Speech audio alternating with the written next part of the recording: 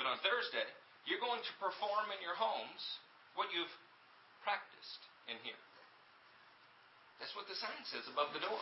We are putting Jesus' words into practice, which is another way to say, Darren just gave me the thumbs up, we are recording. We're going to put these words into practice, which is another way to say we're going to weave them into the fabric of our lives, affecting every decision. He says, he who puts these words into practice will be like a wise man who built his house upon a rock. When you think of rock, even some investment companies have chosen that as their logo. Why?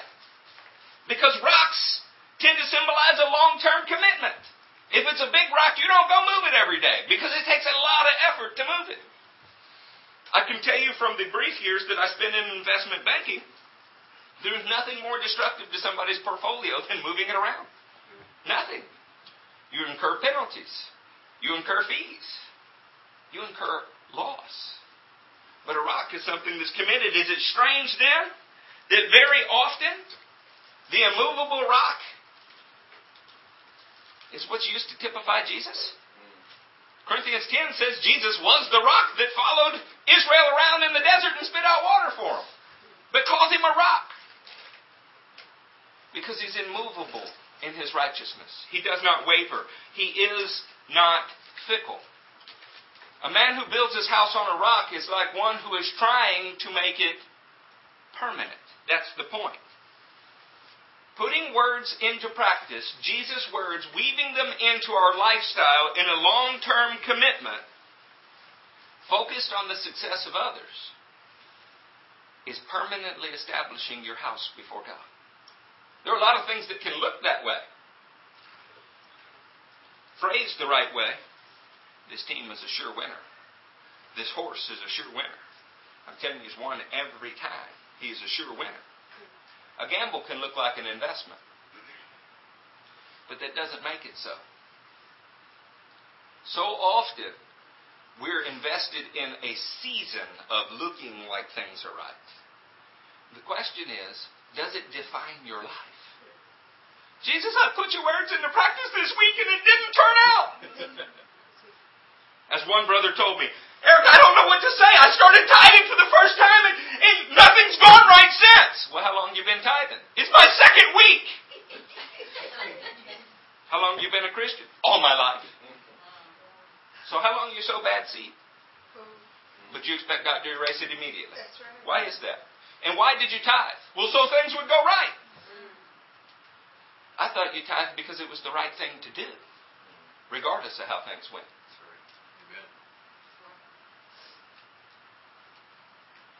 What do you think he meant when he said you must carry your cross daily? That's amazing, isn't it?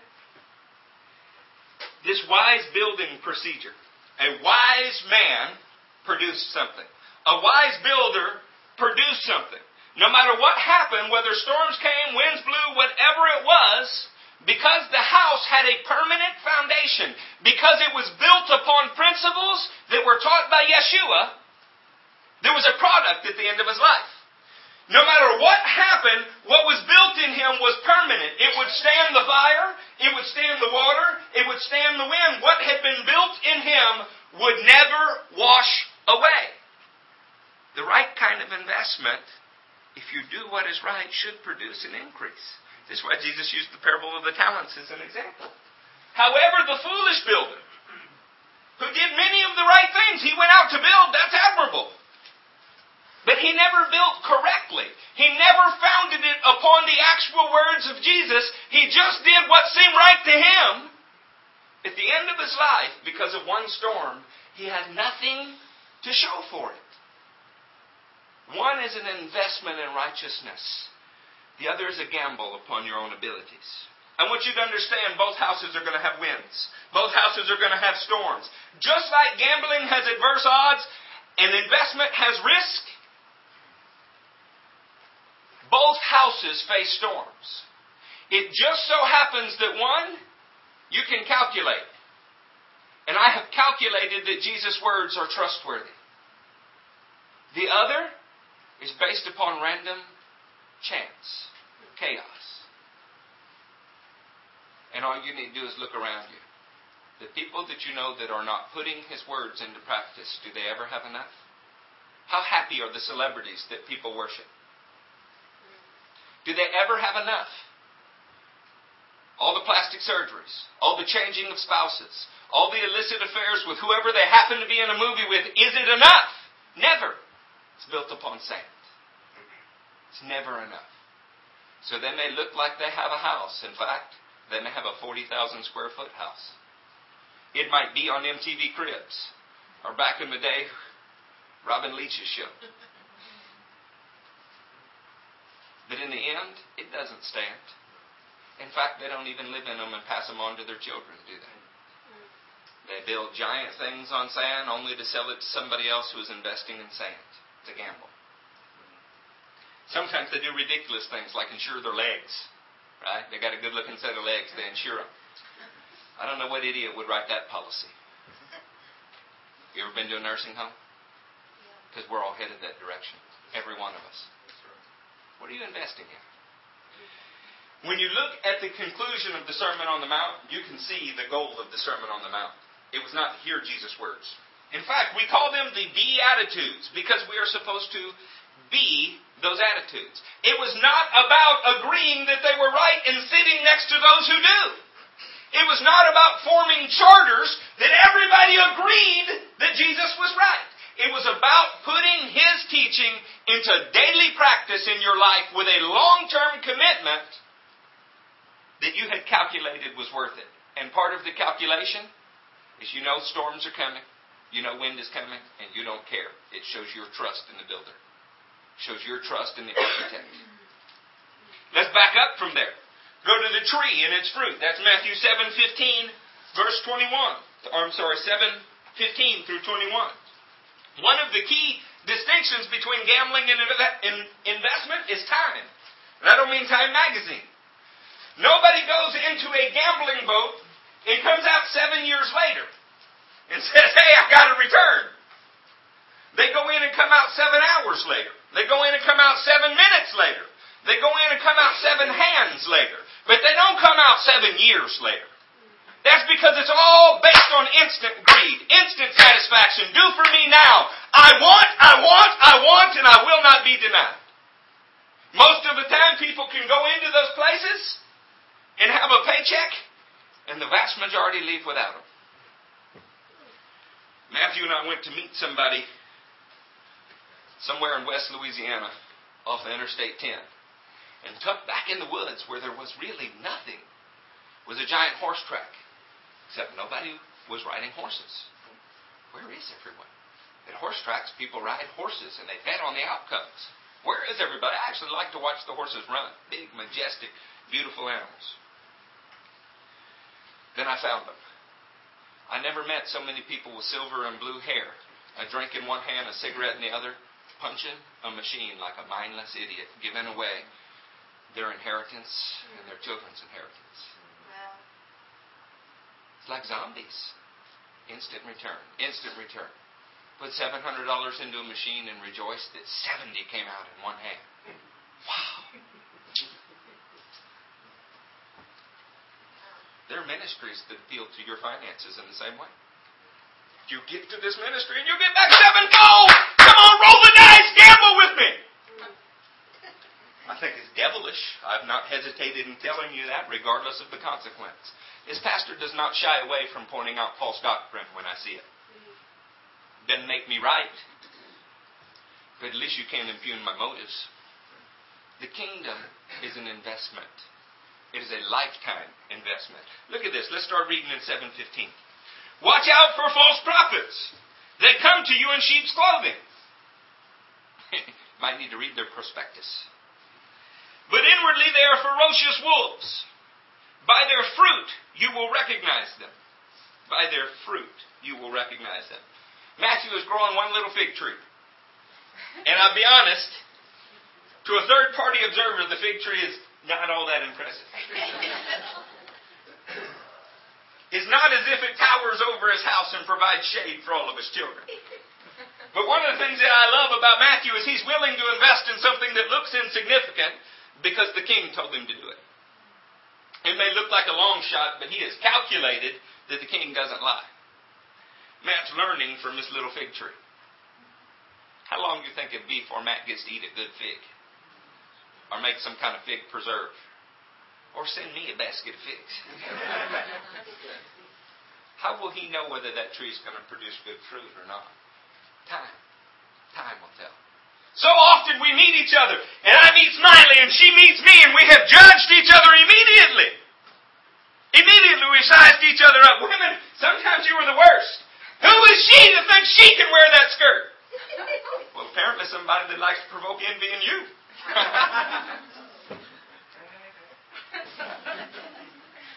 Guys do the same thing. We walk up and say, "Hi, I'm Eric. Your name?" "Oh, I'm Bob." "What do you do for a living?" "What are we doing?" "Do you really care what they do for a living?" "Well, I'm just making conversation." Yeah, and we make conversation a certain way. Why? Because we size each other up. Pastors are the singular worst. "Hey, where's your church?" What they're asking is, "How big is your building?" Do I know it? "Oh, yeah, we're Life-Changing Ministries. We're out on Eldridge." "Oh, I think I've seen that." "I bet you haven't." "Oh, yeah. Hey, man, about how many y'all run?" "Well, it depends on the Sunday, but on a really good one, about 70. Lately, 30. No excitement. No zeal. It's almost as if I just dropped several notches in their ranking. "Hey, Jesus, where are you from? Have I seen your church?" "Yeah." "Oh, yeah, man.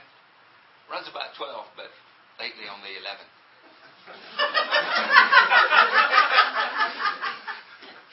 I'm glad to see I got the same problems Jesus did. Building is not without its setbacks, saints. It's not. Building is a tedious, difficult process.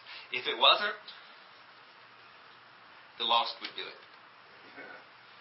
Or at least the worldly church. See how hard I work not to mention denominational names there? It's good to have a new Bible. I don't have the names written out there that I used to have. I've grown up a little bit in the Lord and realized that that's really wrong. But I can still poke fun at it, right? "Watch out for false prophets. They come to you in sheep's clothing, but inwardly they are ferocious wolves. By their fruit you will recognize them. Do people pick grapes from thorn bushes or figs from thistles? Likewise, every good tree bears good fruit, but a bad tree bears bad fruit. A good tree cannot bear bad fruit, and a bad tree cannot bear good fruit. Every tree that does not bear good fruit is cut down and thrown into the fire. Thus, by their fruit, you will recognize them." You know, I really appreciate that. But you have to be there for a while to know the fruit of someone's life. Am I the only one in here that has ever esteemed somebody highly that turned out to be totally unworthy of it? Am I the only one in here that thought somebody was totally unworthy of it? And they proved you wrong? One of the little ladies in this church that I am just deathly proud of, and you can all guess her name as soon as I say that. The day that she met me, and I invited her to a Bible study, she began touting the merits of once saved, always saved, and looked at me and said, "You're not those kind of people that speak in other tongues, are you?" My initial estimation was not so high. She turned out to be a superstar. And God's not done with her yet either. God does that. It takes a little while. Sometimes you have to watch. I tell you what else you get to do. Prune. Sometimes you can look at a tree and go, "Ooh, it's not headed the right way. This might be a thorn bush." But I wonder if there's still hope. We could cut off those thorns and see if it has another chance to bear some grapes. Come on now, am I only preaching to me about that? No. Am I the only one that your relatives love you one year and not another year? I know I'm not. I've been to some of your family functions. Yeah, this is the way that things go. In fact, you might not be able to tell what kind of tree it really was until its lifespan is over. I mean, you can get a pretty good indication, or Jesus wouldn't have told us to make the estimation. But in the end, even a tree that produces fantastic grapes, I guess it'd have to be a vine for that. Let's talk about oranges. Aren't you glad I changed that? Yeah, that's horrible. I'm sorry, Cody. We're talking about an orange tree and it does great for one season, and you're in the business of producing orange juice, how happy are you about that? You're like, great, one season. Fantastic oranges. If only it had produced the 7 seasons it was supposed to. But if you have one that is limping along the first season, but the second season it's coming on strong, and the third season even better, how happy are you about that? See, by their fruit you will recognize them. That doesn't mean that in an instant you'll be able to judge a man's life work. There's a guy named Derek Prince that I'll be honest, I have not thought highly of. But one day I realized I have estimated this entire man's life work based on a single doctrine that he teaches. That wasn't very wise. Then I began to hear other things about him that I thought were admirable. And I saw some good fruit. And if I looked honestly in my own life, I had to admit there were some branches that needed to get cut off. There were some things in my life that needed to get pruned. And if somebody else was judging my entire life's work based on a single week or a single statement, that might not be fair either. Come on, saints, that's perspective. Gambling pays no such attention to those kind of details. It just moves right on to the next table. I'm not gambling with the things of God. My whole life is invested in it. Where's yours? Those of you that are at the beginning of this, those that are in the first few years, I want you to know the biggest temptation that we have is to think that we need to put on our track spikes and outrun everybody. And man, it is great to set a furious pace, but you need to realize something. That pace must increase every lap, not decrease. Increase every lap. This is a marathon. It is not a sprint. So often we're told what Jesus will do for you, what Jesus will do for you, what Jesus will do for you. The real message is not what Jesus will do for you, it's what do you get to do for Him. I had a couple in my house the other night, and I love them. I can see faith in their eyes. Amazing, neat things going on in their life. If they make the same investment in the kingdom of God that they made in their previous years in the kingdom of the world, they'll be superstars. But how many people frame it like that? What we tend to do is go, whoa, I got Jesus. Jesus has got me. I ran a lap. Look, I'm all cleaned up and pretty. And then forget about where we've come from. We no longer feel indebted to the King as if we've just had a life sentence commuted and now like a Gideon, I need to work for Him every day of our life. In fact, we even turn to selfish things like, I did for you, Lord, where's the return?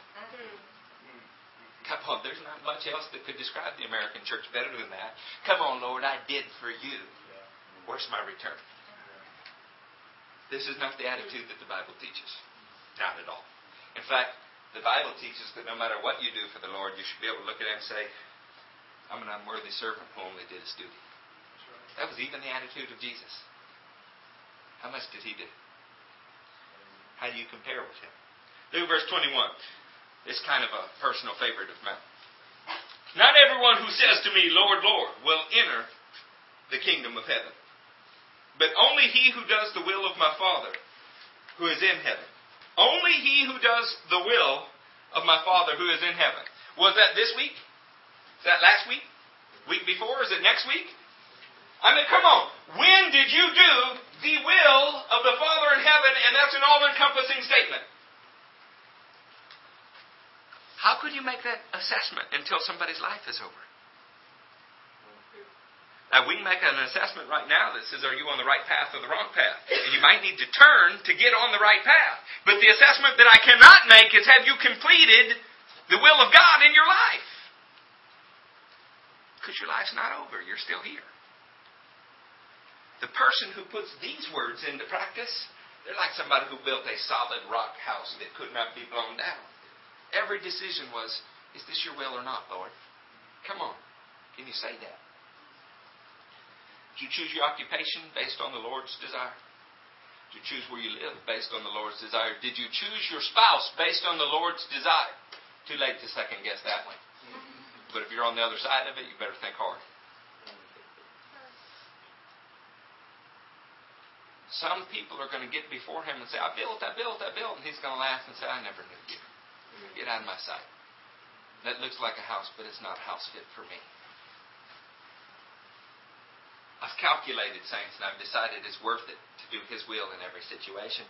And I want to be honest, I've gotten it wrong a lot. And thank God for His discipline that moved me right back on course. I started this thing off doing God's will, doing exactly what He told me to do in a way that He never told me to do it. I went straight to them all, grabbed everybody I could, one by the chest hair, and told them about Jesus. Yeah, you should have seen him. When I went to propose to my wife, the first thing that I did was steal my neighbor's roses. Very first thing. But the Lord is patient, and He disciplines those who love Him. And He taught me over time. In fact, one of the marks of somebody God is investing in is discipline. One of the marks of somebody who is just gambling with God is a lack of discipline. I try Him for a while. Oh, well, they never feel the discipline of the Lord because they don't stick in one place long enough to feel it. They run to one table to another, to another, to another. Whatever feels good, whatever looks like it will yield the shortest term results. You won't make me a youth pastor? I bet the church down the road will. Great. What kind of youth pastor will you be? You won't make me a director of whatever? Then we'll go do our own thing. We'll get to it, buddy. Because I am only building on the words of Jesus. Amen. And I can tell you the storms come. The wind blows. We have our struggles. Paul said it is through many toils, trials, and tribulations that we enter the kingdom of God. And the funniest thing is, he and Silas actually went back to a church they had already planted to encourage them with those words. How about that? You can read it. It's Acts 14. That was Paul's encouragement. Saints, the wind's going to come. Are you invested in Him, or are you just gambling? Is this a long-term thing for you, or are you just trying it out for a while? Verse 23, Then I will tell them plainly, Away from me, I never knew you. The judgment came at the end of a life. The point being, you won't know whether you've done God's will until it's all over. But you know whether you're doing it today. Friends, I want to tell you, no single act is God's will. At least not all of it. God's much bigger than that. We know this because He prepared good works in advance for you to do, Ephesians said. Meaning more than one. So, you can be like a fruit tree that produced great fruit the first season, but what about season 2, 3, 4? Over your lifetime, what is the production? Is it the fruit of the Spirit over your lifetime? You may have produced bad fruit your first seasons in the kingdom, but I tell you, every farmer is happy to see a tree do better this year than it did last year. Where are you at? This crowd may get yet smaller. It won't affect the way that we preach and teach because I'm going to build in the way that Jesus has told me to build. And I don't believe that you can judge a ministry's fruit until the ministry's done. That's right. And Matthew and I are still here. At least for now, right? There's a few people that would like to change that occasionally, but we're still here today. Yeah. I'm with you, brother. It's like your buddy at high school that says, hit him, I'm with you. Right behind you. I got your back. About 200 yards. Unfortunately, I experienced that too. Look at verse 13. I'm sorry that we are going the wrong way in the Bible, but you might say it's kind of Hebrew. We're going from the right to the left. Right. Enter through the narrow gate. For wide is the gate, and broad is the road that leads to destruction, and many enter through it. But small is the gate, and narrow the road that leads to life, and only a few find it. A narrow gate. This is a way of saying those who are disciplined are those who are discipled, which is another word. To enter into a very narrow place, it takes a lot of direction. To enter into a broad place, all it takes is an emotional commitment. A fickle commitment. One that's looking for short-term fire insurance. A broad road. Undisciplined, fickle, short-term payout. He said that the narrow road leads to life. This is the calculation for the investment. If I can stay on this path, if I can fight to stay on this path, no matter what happens, if I will stay on this path, in the end, it leads to life. The question is not where does this road lead? Investments are not that way. This investment will absolutely lead you to life. The only variable, the only risk is, can you stay on that road? And the King has promised to help you. The broad road, however, also has a certain destination.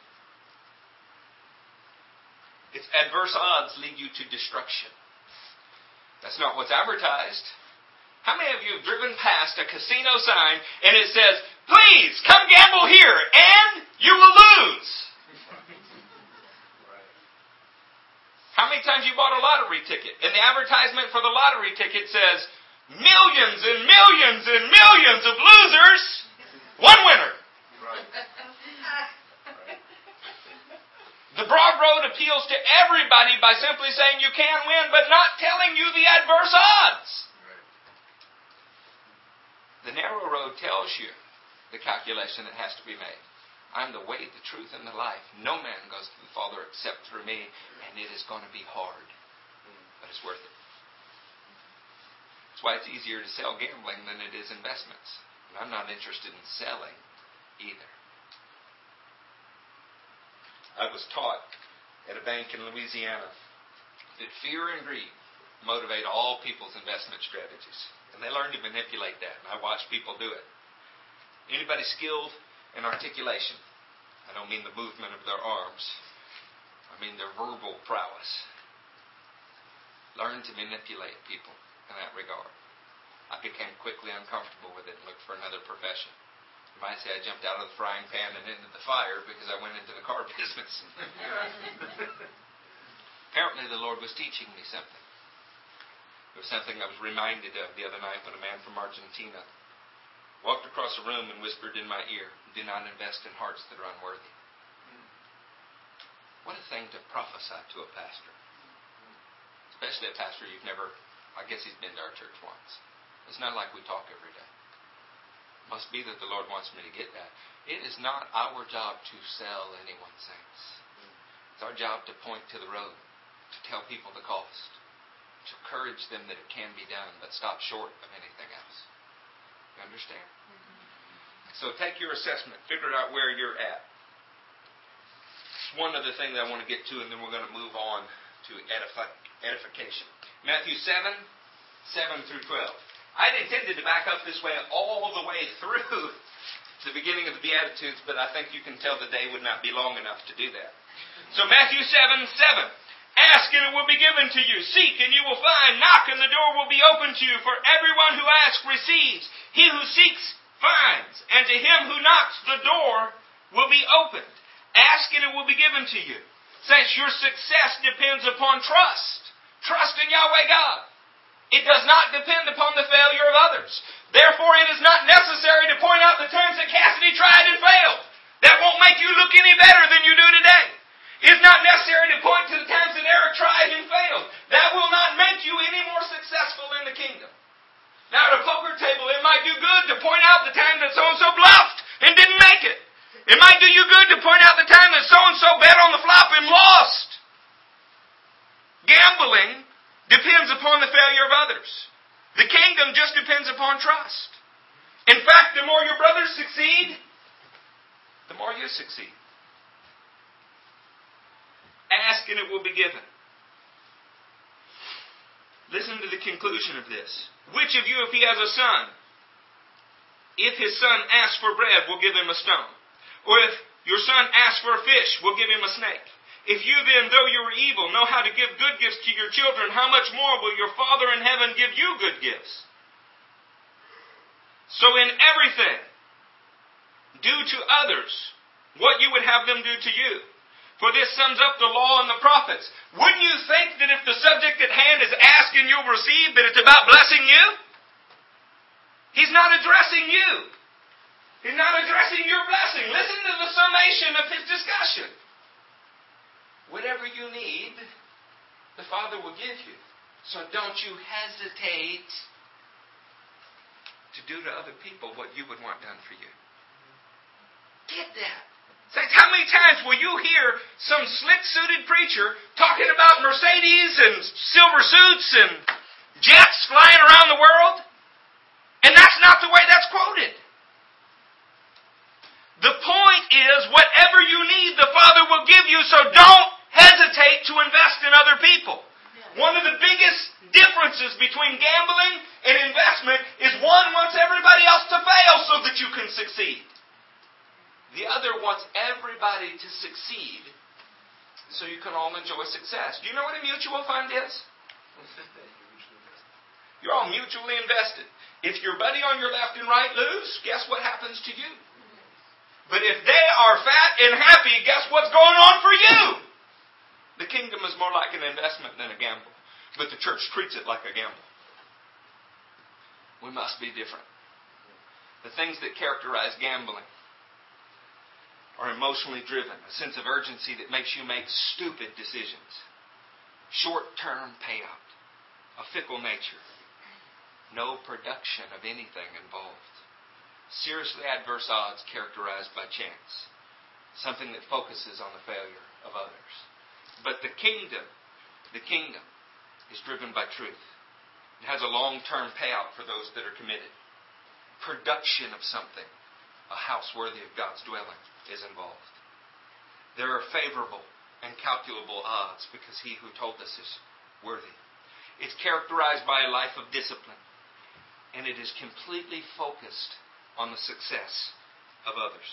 I could go on like this forever. We could talk about peacemakers. We could talk about the merciful, full of mercy. We could talk about the pure heart. Boy, they're not handed out that way. These are all based on long-term discipline commitments to producing the fruit of righteousness that invests in others and builds the house or the kingdom of God. The kingdom of God is a lifetime of investment. Let me ask you. You could contribute to a 401k. But you'd a whole lot rather contribute to one that your employer matches funds, wouldn't you? What did the king do for you? I would say he's matched more than 10%. There are almost no employers left in the world that will even give you 5, much less 10. Jesus gave you everything. He said, the kingdom is yours. My Father will confer upon you a kingdom, even as He conferred one upon me. You can read about it in Luke. Let's focus on the idea of investment and the fact that it leaves something worthwhile. Gambling destroys, investment leaves something worthwhile. There should be a legacy involved in an investment. In gambling, the legacy is destruction. In investment, the legacy is successful companies, successful ventures, whatever they are, successful. That's the goal of an investment. The goal of gambling is simply to destroy and take from you. This house on a rock. I want to talk to you about how we build a house on a rock. Go with me to 1 Corinthians 8.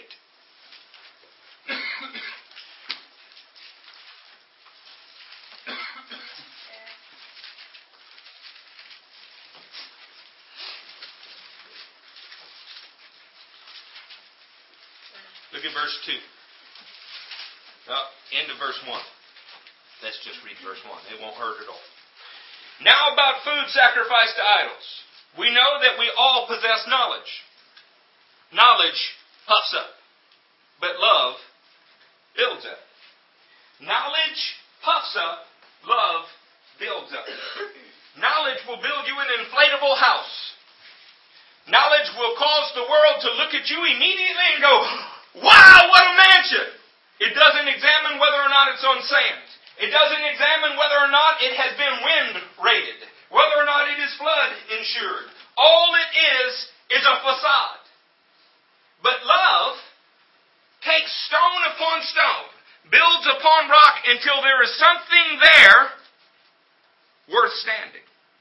It's not that knowledge is bad. It's that knowledge alone, knowing what the Sermon on the Mount says, gives you the ability to regurgitate it. And what happens is somebody that doesn't know you, somebody that hasn't spent enough time examining the fruit of your life, somebody that you're not intimately acquainted with, goes, oh man, that guy, he's a Christian. Why? Why? You never saw them outside of a one-moment Scripture regurgitation. But the knowledge showed a big inflatable house. By the way, how do you know whether a house is built on the sand or built upon rock? During storms. They all look the same from the outside. Maturity in Christ is not how your house looks upon the outside. It's what happens to it when it is beat upon, when it is flooded, when it is buffeted by rain. In the right conditions, any tree bears fruit. But it takes a special tree to bear fruit in hostile conditions. Friends, you were put behind enemy lines. This whole world was given to a false prince, and we were told to take it back. The conditions are not favorable. But the one who put us here, his directions are trustworthy and they're true. Knowledge puffs up, love builds up. This word is oikotonome. It doesn't just mean builds up. I mean, builds up is a great way to say it. Some people would say edify. Some people might just limit it to encouragement. But it literally means when you build the building and you start down here and you lay a foundation, that's just a foundation. But when you put something on top of that, you're oikotonome. And then when you put something else on top of that, you're oikotonome. Stone stacked upon stone is oikotonome. This is the kind of thing that love does. It doesn't leave well enough alone. It doesn't just look at a house and say, it's good as it is. It is always working to make it better than it was when you found it. Knowledge simply impresses momentarily. Love will do whatever it takes for a house to be better tomorrow than it was today. Whatever it takes. Sometimes you have to chisel out a previous brick. In building the temple that God dwells in, Jesus has knocked down the previous structures several times. It doesn't mean that they weren't of God. It meant it was just necessary to rebuild. You understand? When he said, do you see these buildings? It's another tense of the word oikotonome. When he says not one stone will be left upon another, it's another tense of oikotonome. Love does whatever it takes to be constructive in someone's life. And part of being constructive means you don't allow things to simply be like they are. You don't leave a facade standing. You knock them down. Knock them down in your life. You knock them down in other people's lives so that it can be built properly. Look at 1 Thessalonians 5. I've got 2 scriptures left for you. Is that okay?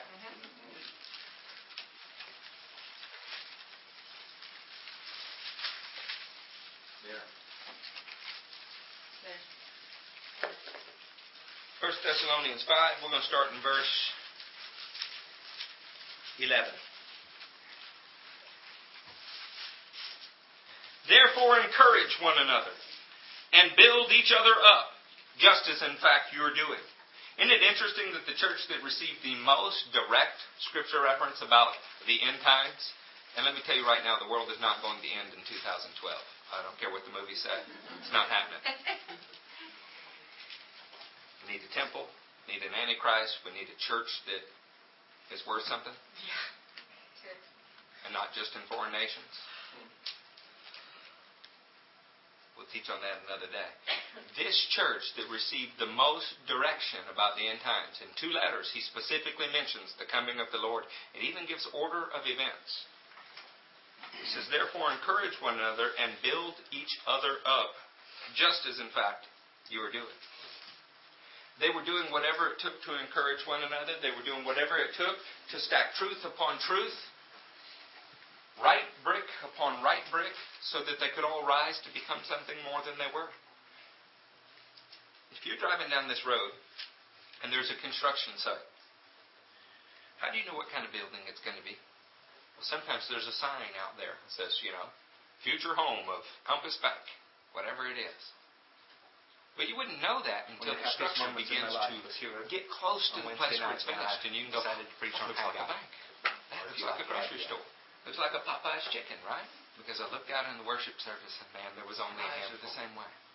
You have to get to a certain point in the building process till the builder's design becomes evident.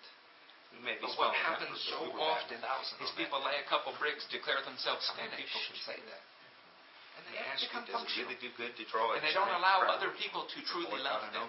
Not happening. They would rather keep all rebuke hidden. I heard about a worldwide revival that drew thousands and thousands of people.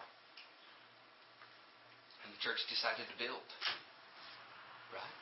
I mean, a church of 2,500 was suddenly drawing crowds over 50,000. So they decided to build. I mean, decided to build. Amen? They built another sanctuary for 2,500 people. It was just prettier than the one before.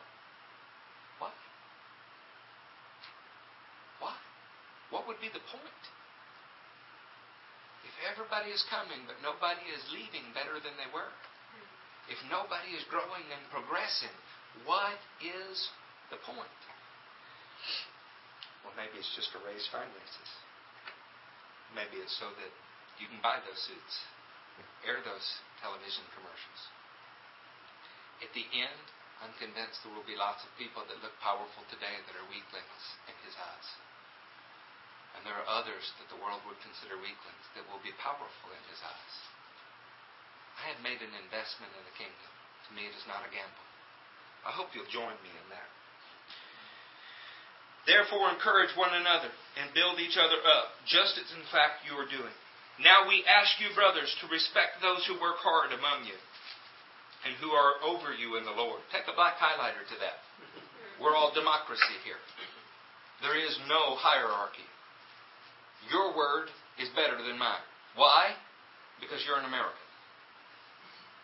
I hear it all of the time. We're all good as long as we agree. As soon as we disagree, oh, that's not building me up. That's why God made you the builder or me the builder. You know, I can tell you, building contractors have the worst reputation in the world. Anybody in here ever dealt with one? Yes. Right? They are called mean. They're called savage. They're called everything else because they're the pastors of their world. Their job is to complete something on schedule. Their job is to organize all of the laborers so that the house rises to become what it is. And you know who is the most resistant to that? The people that it's being done for. Because it's uncomfortable. We don't like the timetable. We don't like the schedule. We don't like the cost. I'm not defending building contractors in here today. I'm just telling you it's in our nature. Some of the young people in our church have a saying, and it's cute. I mean, they mean it cute, so don't ridicule them for it. Don't tell me what to do. They have a whole little expression worked out about it. The problem is it has defined generations. Don't tell me what to do. Those who hear these words of mine and put them into practice. What do you mean, don't tell me what to do? We've never needed any time worse in our lives for somebody to tell us what to do. A beautiful thing that somebody told me at the baptismal the other day. Eric, I've wondered for so long, I just needed to know what to do. Amen. Amen. Now we ask you, brothers, to respect those who work hard among you and who are over you in the Lord and who admonish you. Respect those who admonish you. Yeah, go get a dictionary, look up that word. Hold them in the highest regard in love. I'm curious.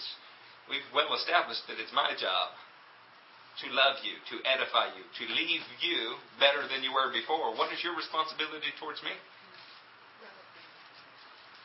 I think it's a reciprocal relationship. Hold them in the highest regard in love because of their work. Live in peace with each other. And we urge you, brothers, warn those who are idle. Encourage the timid. Help the weak. Be patient with everyone. Make sure that nobody pays back wrong for wrong, but always try to be kind to each other and to everyone else. Be joyful always. Pray continually. Give thanks in all circumstances, for this is God's will for you in Christ Jesus. Tell me, who enters the kingdom? Those who do the will of my Father in heaven. You just got a great big dose of it. Be joyful always. Pray continually. For this is God's will for you. Next time somebody looks at you and says, hey brother, shrug it off. Put a smile on the face. Be excited. They're not just telling you what would make them more comfortable. They're helping you become more than you are today. They're helping you get in the will of God. No, God wants me this way. He wants that as much as you want an ulcer. Do not put out the Spirit's fire. Do not treat prophecies with contempt. If you can't treat a prophecy with contempt, how well do you think you can treat a Scripture with contempt? Test everything. Hold on to the good. Avoid every kind of evil. May God Himself, the God of peace, sanctify you through and through. In other words, may He set you apart, spirit, soul, body. Every part of your life may He set you apart, make you that house that cannot be destroyed. You ready for your last Scripture? All right, you're going to be in 2 Peter. No, you're going to be in 1 Peter, the 2nd chapter. Amen. Girls fast.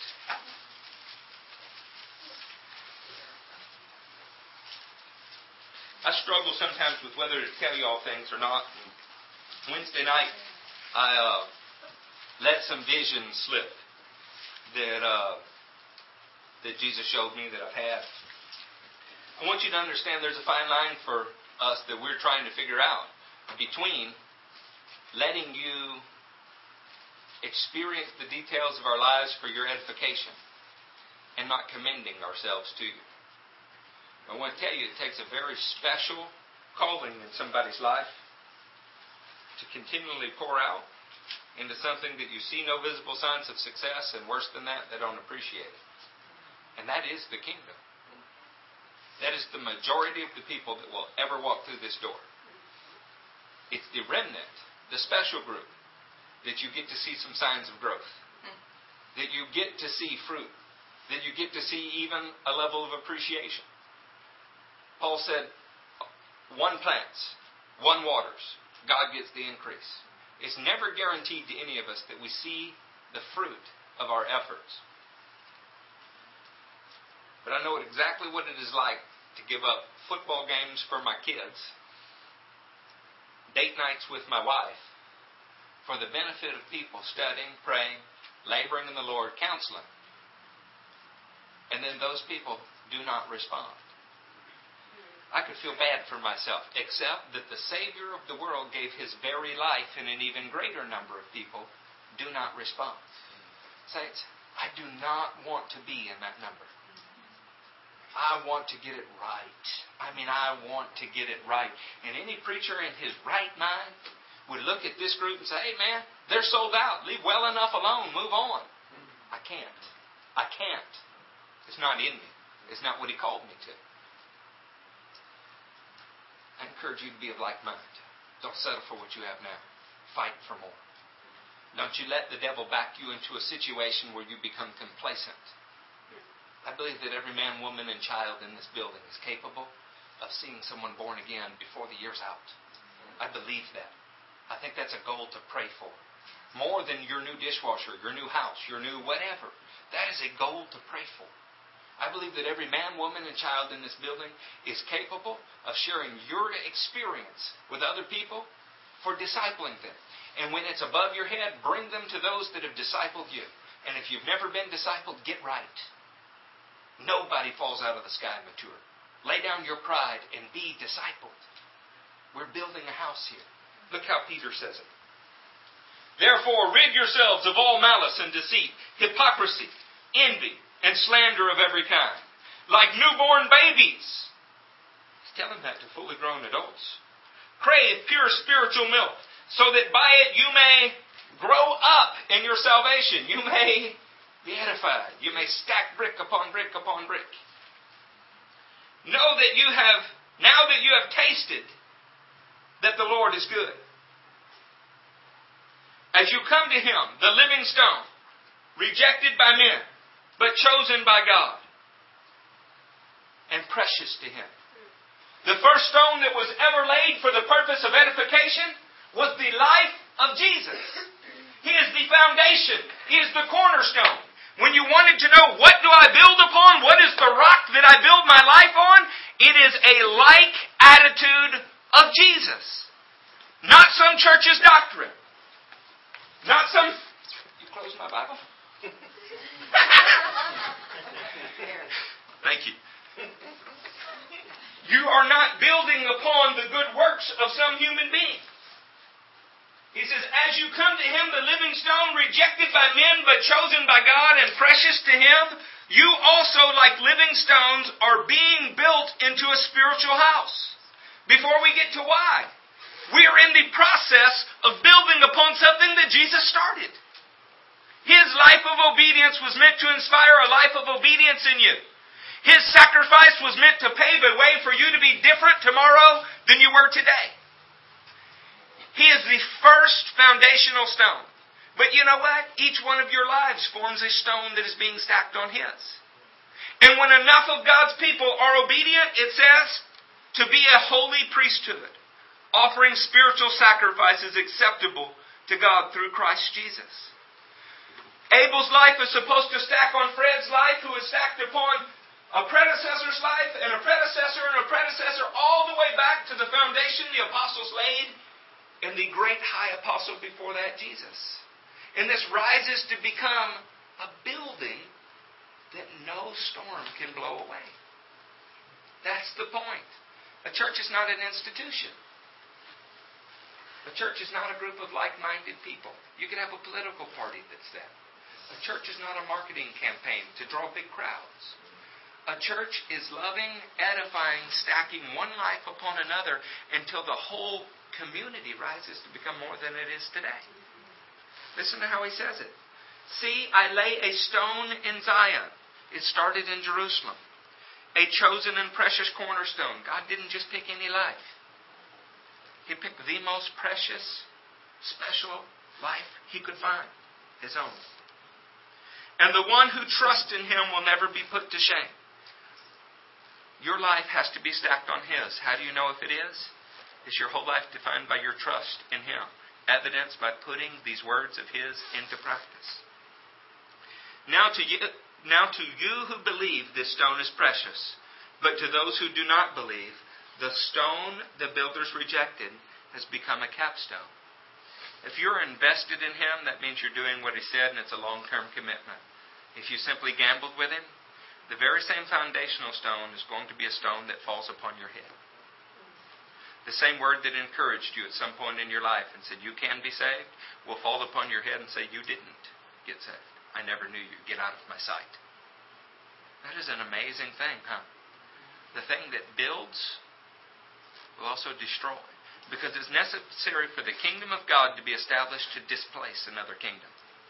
And you get to choose every day with your obedience which kingdom you want to live in. A stone that causes men to stumble and a rock that makes them fall. To some, Jesus' life is precious. To others, it only points out failure. It's only a sad thing. They minimize it any way they can. They say he was just a prophet. He was one life among many. Really? Then why do we number our days by his birth? They stumble because they disobey the message. There is only one way for a house to fall. That's disobedience to the message. There is also only one way for a house to stand. Obedience to the message.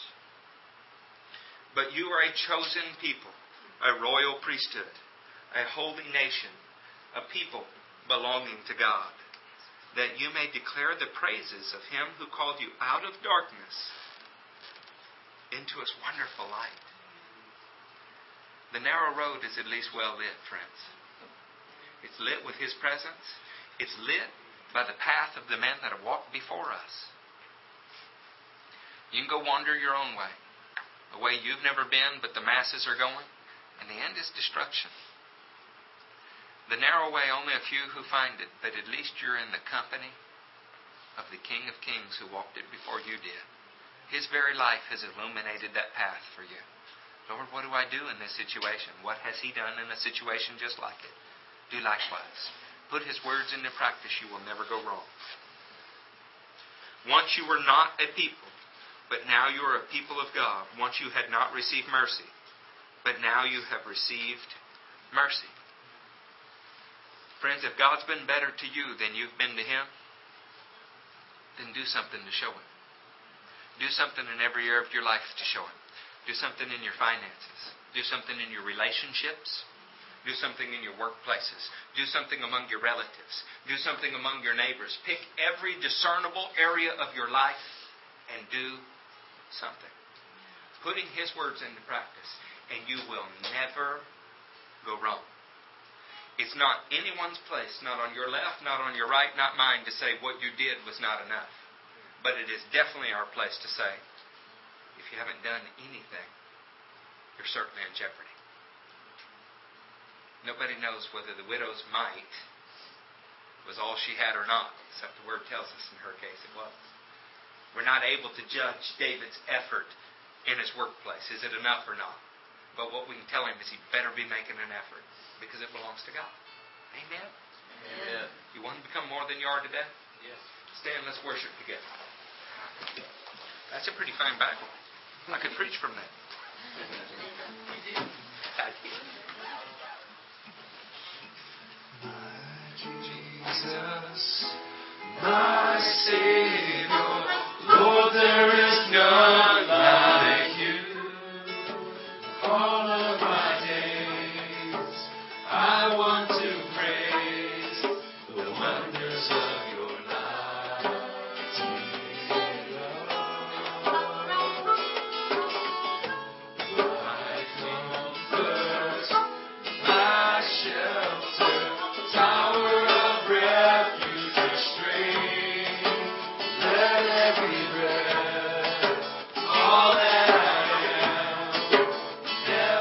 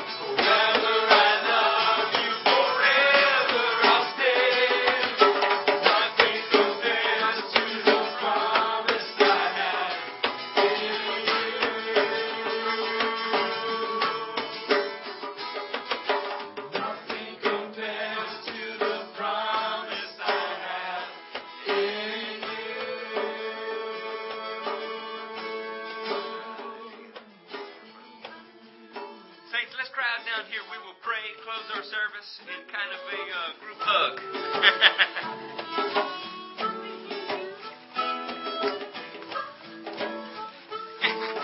Hallelujah.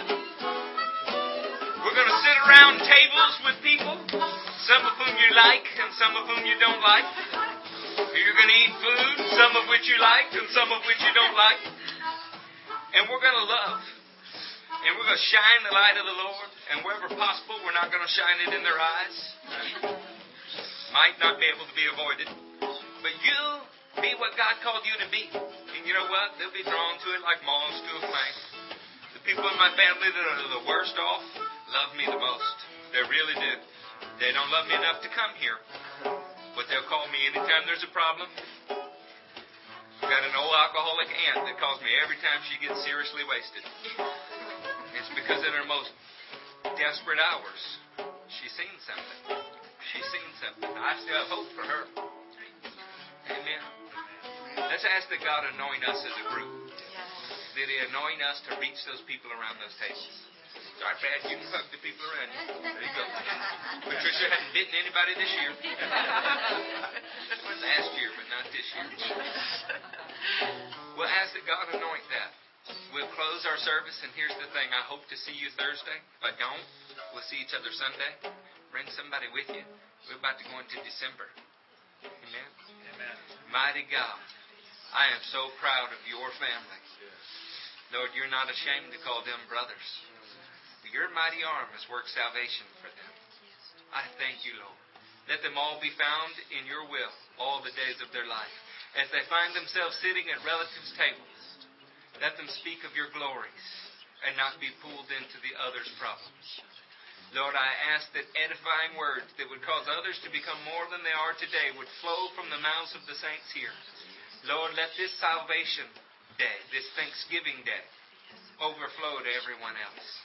We thank you, Lord. We thank you for your discipline, your encouragement, your pruning, Lord God, and your fertilizing.